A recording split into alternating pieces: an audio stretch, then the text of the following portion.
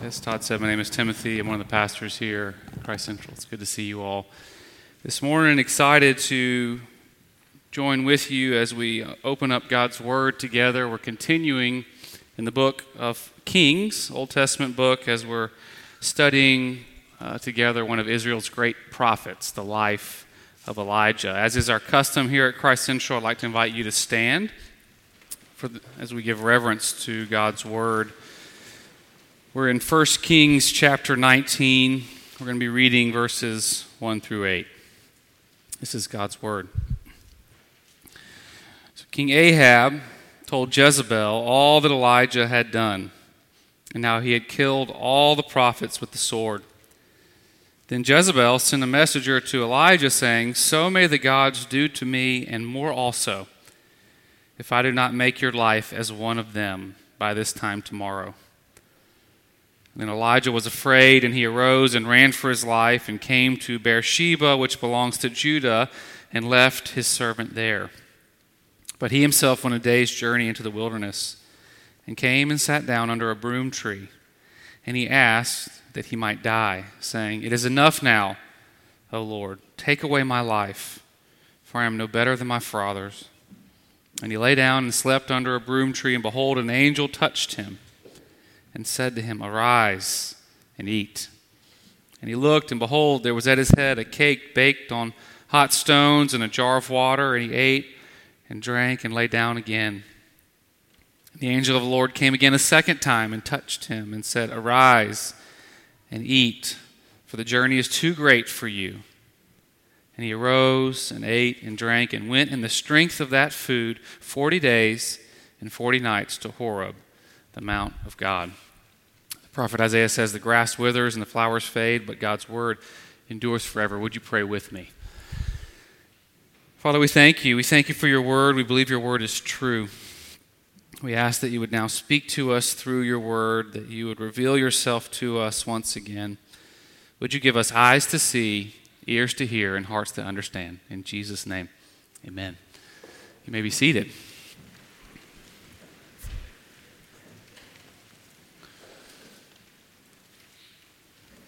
Back at the beginning of 2021, in preparation for the relaunch of the church's adoption and foster care ministry, myself and Allison Worsham, the leader of the ministry, went through a pretty rigorous training with an organization called Promise 686. It's an organization that exists to help churches walk well alongside families who are adopting and fostering.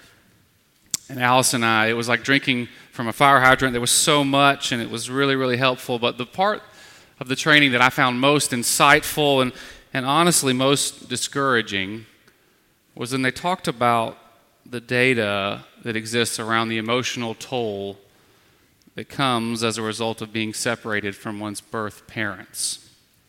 I think if I'm honest, I've naively wanted to believe that if you just plug some really good parents into that void, that all will be well. And yet what the research has shown is that regardless of how good the adoptive parents are, the adoptive child may continually struggle to trust the intentions and the heart of the adoptive parents. Even if there's overwhelming evidence that the adoptive parents are genuinely and profoundly for the child may find that almost impossible to believe. If you've been with us the past few weeks, what we've seen is that Elijah has a lot of reasons to believe that his heavenly Father is genuinely and profoundly for him. The recurring theme in Elijah's life up until this point is that God always shows up for this guy. If you will, let's take a little trip down memory lane. Chapter 17, when Elijah first enters the scene, God institutes a nationwide drought. And yet in the midst of this drought, he leads Elijah to this mysterious brook that somehow is unaffected by the drought. Not only that, God commissions some birds to do this Uber Eats delivery for Elijah, and they bring meat in the morning and meat in the evening. But then the brook dries up. Verse 8, but don't worry, God sends Elijah to a widow, but this widow has no food. She has enough food for one final meal, but when Elijah is there, every time they go to the jar of oil and the jar of flour and the jug of oil, they're full every morning. And last week we saw chapter 18, Elijah is going toe-to-toe with the prophets of Baal. It's a cook-off. Whoever cooks the most steak wins. And round one, the god of the prophets of Baal, they can't even get the fire started, which is not good for a cook-off. But Elijah's God shows up, and he not only cooks the steak, the cow, but the wood and the altar, and licks up all the water. God is showing off again. God is faithful. Elijah has all this evidence to believe that God is holding him in the palm of his hands, and yet verse 1, chapter 19, somehow Elijah loses sight of God's faithfulness. Elijah, of all people, begins to doubt God's goodness, God's faithfulness, God's ability to protect and preserve his people. And instead of believing that God will show up once again and protect Elijah from the wicked King Jezebel, he fears for his life and he heads for the hills. So this morning I want to look at that with you. I want to dive deep into this unexpected bout of doubt that Elijah faces and see what lessons there might be for doubters like you and like me. 3 things that our text highlights this morning: the reason for doubt, the response to doubt, and the remedy for doubt.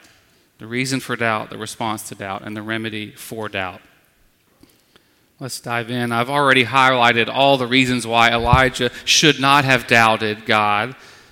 But now I want to show you why I think it makes perfect sense for Elijah to doubt in this moment. There's nothing here in chapter 19 that would give us reason to believe that Elijah would doubt, which is why we have to go all the way back to the beginning, to Genesis chapter 2. And it's here in Genesis chapter 2 that we see a picture of God and man in right relationship with one another. And we see Adam and Eve join this intimacy, both with each other and with God. Intimacy that is evidenced by unashamed nakedness. Verse 25, the man and his wife are both naked and not ashamed. I don't know about you, but the list of people that I can be naked with and not ashamed is very short. In fact, for me, that doesn't really extend beyond my family. You know, family, when done right, is a safe place. It's a place where we can be fully exposed and completely unashamed. Adam and Eve were experiencing this sort of safety and intimacy with God and with each other in Genesis 2, and then something happened. Sin happened. And that safety and that intimacy was marred and shame was introduced. Listen to the relational dynamics between God and Adam and Eve after sin enters the world. This is Genesis chapter 3, verse 8. It says, and Adam and Eve heard the sound of the Lord walking in the garden in the cool of the day, and the man and his wife hid themselves from the presence of the Lord God among the trees of the garden.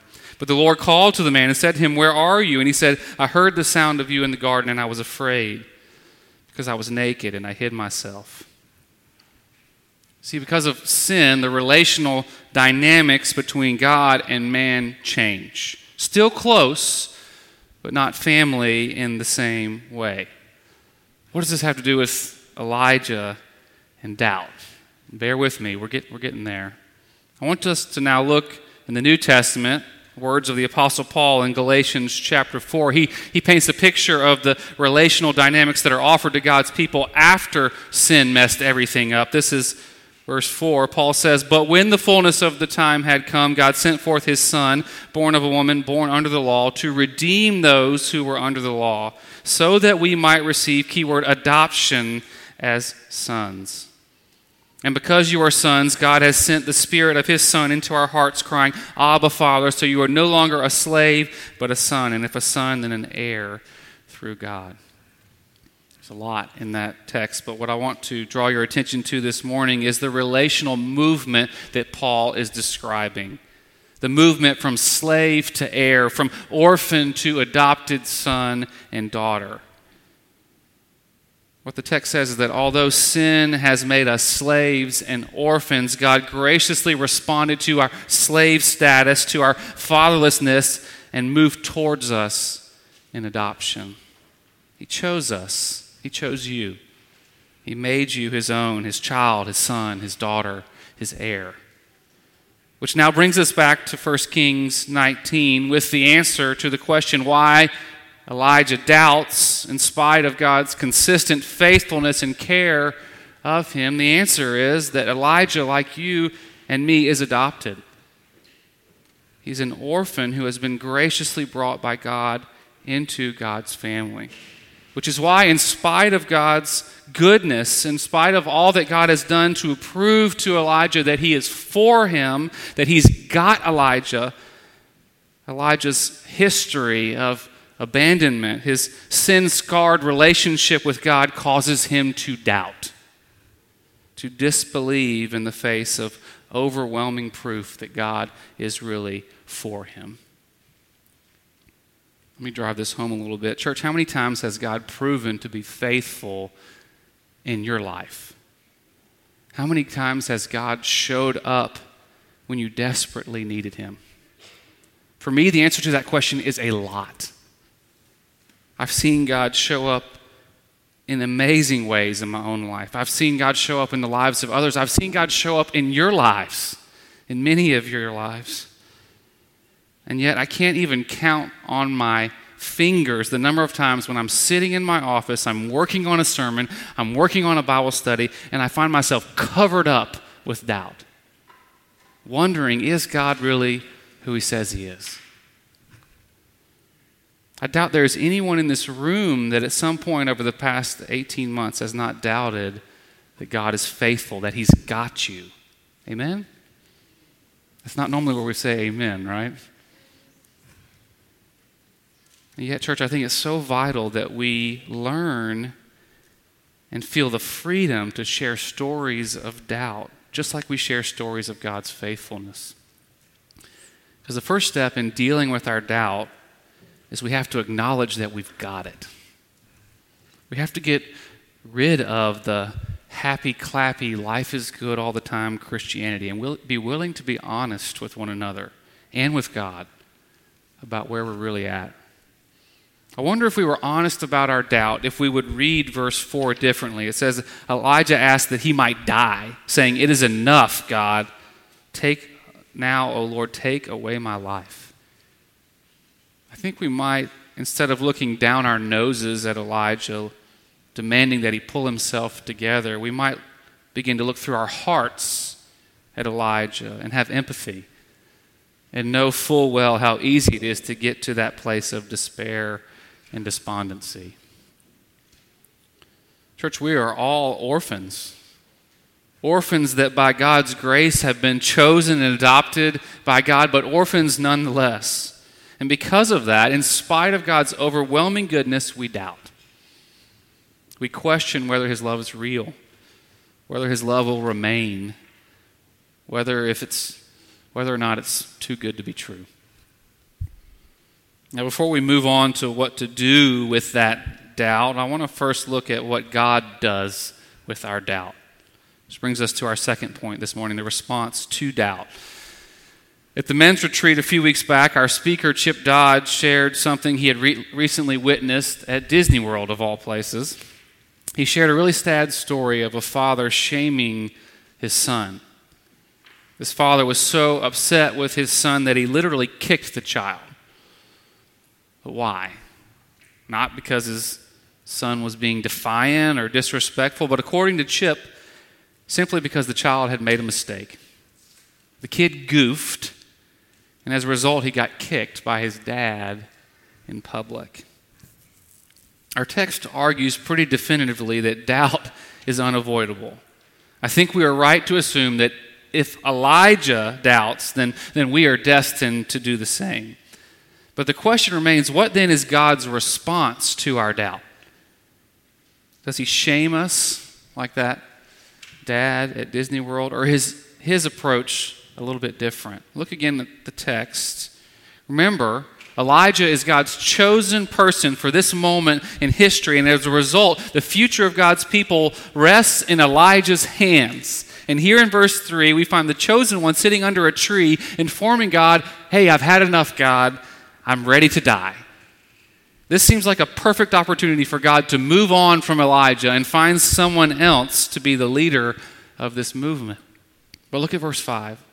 It says, behold, an angel touched Elijah. God sends his representative to bring Elijah back, maybe back to life is what we're looking at here. The angel touched him. He didn't kick him. Now, the Hebrew seems to argue that he gently placed his hands on him. What do you expect from God when you fail to live up to his expectations? Do you find yourself bracing for a swift kick in the pants? As a staff team, we're reading through Dane Ortland's book, Gentle and Lowly. I want you to listen to how Ortland describes how we anticipate God to respond to our failure. And I want to see if you resonate with this. He says, we project onto Jesus our skewed instincts about how the world works. Human nature dictates that the wealthier a person, the more they tend to look down on the poor. The more beautiful a person, the more they are put off by the ugly. And without realizing what we are doing, we quietly assume that one so high and exalted has corresponding difficulty drawing near to the despicable and unclean. Sure, Jesus comes close to us, we agree, but he holds his nose. Do you ever feel like that? That in your frailty, sure Jesus comes, but I bet he holds his nose when he comes. That's certainly not the picture of verse 5, is it? God moves towards Elijah with gentleness, with compassion, and with patience. Don't miss that the first touch isn't enough. The angel stays and he reaches out again, arouses Elijah once again. What would be different if you truly believe that this is how God responds to your frailty, to your humanness, that he moves towards you with gentleness and perseverance, with an intent to encourage, not to shame, to build up, not to tear down? The good news is that God can handle your doubts. He can handle your fears. He can handle your hopelessness. It is safe to bring your honest confession to him. I've had enough, God. I simply can't take it anymore. And you can trust that God always moves towards you and not away from you. Which brings us to our third and final point this morning, the remedy for doubt.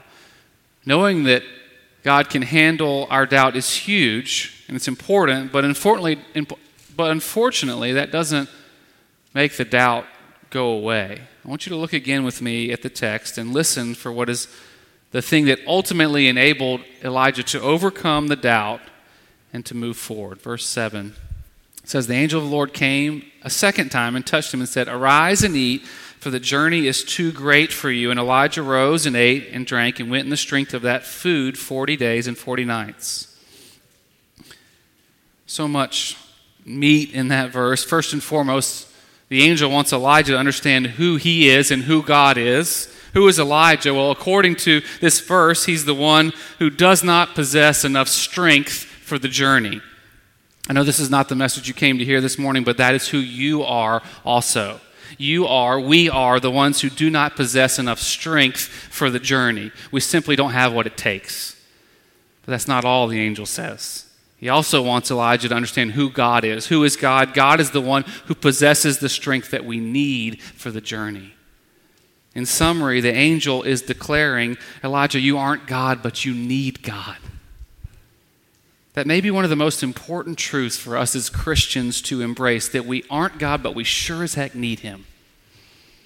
And the good news for you and for me is that the one who possesses the strength that we need, he delights to give it to us.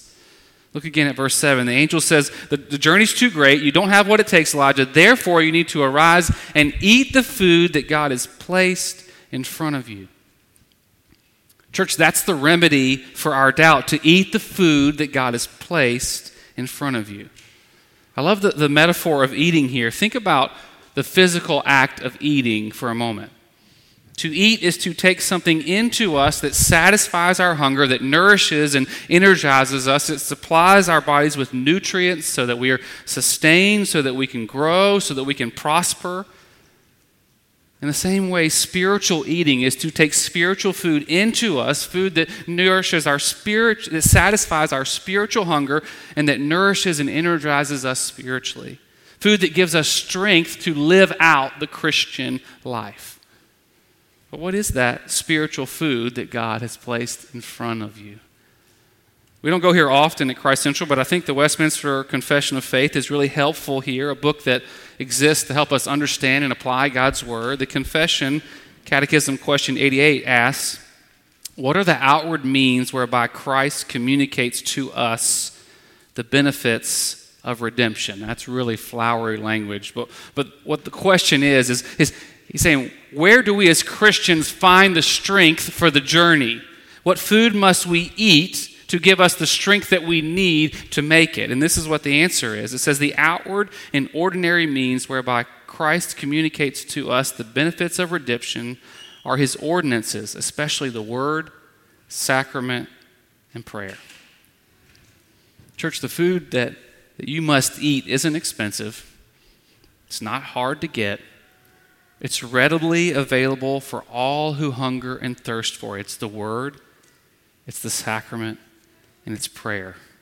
That's the food that God has placed in front of us that we must feast upon, that will quench our thirst and will overwhelm our doubt. First, the word. We have to be like Jeremiah, who declares, your words, I found them and I ate them, and your words became a joy to me and a delight of my heart. Paul in 1 Timothy says that he was nourished on the truths of the faith and the good teaching that you have followed. Second, the sacrament. Church, we must bring our appetite to this table each and every week.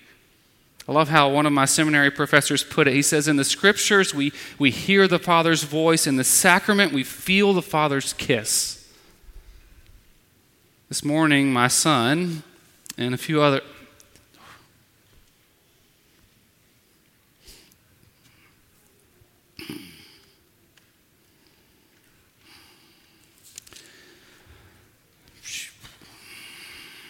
my son and a few others are going to take communion for the first time. Dang. Sorry. And I spent some time talking with him last night about, I don't know if I can. Dang. How much he needs this table. He doesn't have the strength for the journey. But he can find the strength here. But he has to come back every week. And then he proceeds out, as Elijah did. Verse 8, going in the strength of the food that God has provided for us.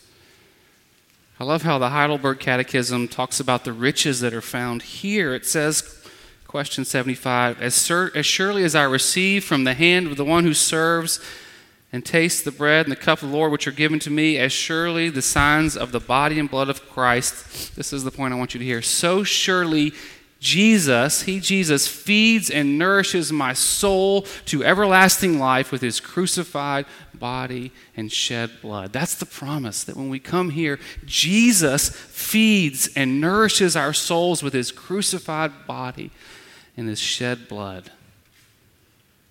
Lastly, prayer. Remember what happened in Genesis 3? Following Adam and Eve's sin, they hid. They withdrew from God. So much so that God had to go search for them, call out to them, woo them back to himself. Prayer is the opposite of hiding, isn't it? It's the putting off of our orphanness and embracing our adoption and our access to the Father as sons and as daughters. I love how Calvin says it. He says, the Word of God points us to where the treasure is, and prayer is digging it up. The Word, the sacrament, prayer. The food that God has placed before us to give us the strength for this journey called life. Church, how's your spiritual diet? Have you been eating good spiritual food lately? Or is your mind and heart filled up with Instagram and Netflix, school projects, work demands, parenting woes, investment decisions, and the like? Church, we don't have what we need, but God has placed what we need right in front of us: the Word, the sacrament, and prayer. The table is set, the food is warm. All we have to do is take it and feast on it and walk in the strength that God's food provides. I'm so glad that we as a church are taking serious God's call to love and to care for the orphan. My hope and prayer is that this adoption and foster care ministry would flow out of the profound realization that you and I are orphans too. Orphans that are hardwired, like Elijah, to doubt God's goodness. And yet orphans who have been adopted by a Heavenly Father who doesn't run away from our doubts, but runs towards them, who reaches out in love, and who graciously and faithfully provides us with the food that we need to finish the journey. Let's eat. Amen? Would you pray with me? Father, we thank you for how you have provided for us. Instead of shaming us when we come to you with doubt, instead you feed us with yourself, with your goodness, with your grace, with the good news of the gospel. You've given us your word, you've given us the sacrament, and you've given us access to you through prayer. Father, we're thankful. We pray that you would continue to give us what we need so that we can be faithful, so that we can continue on in this journey that you've called us to. I pray these things in Jesus' name. Amen.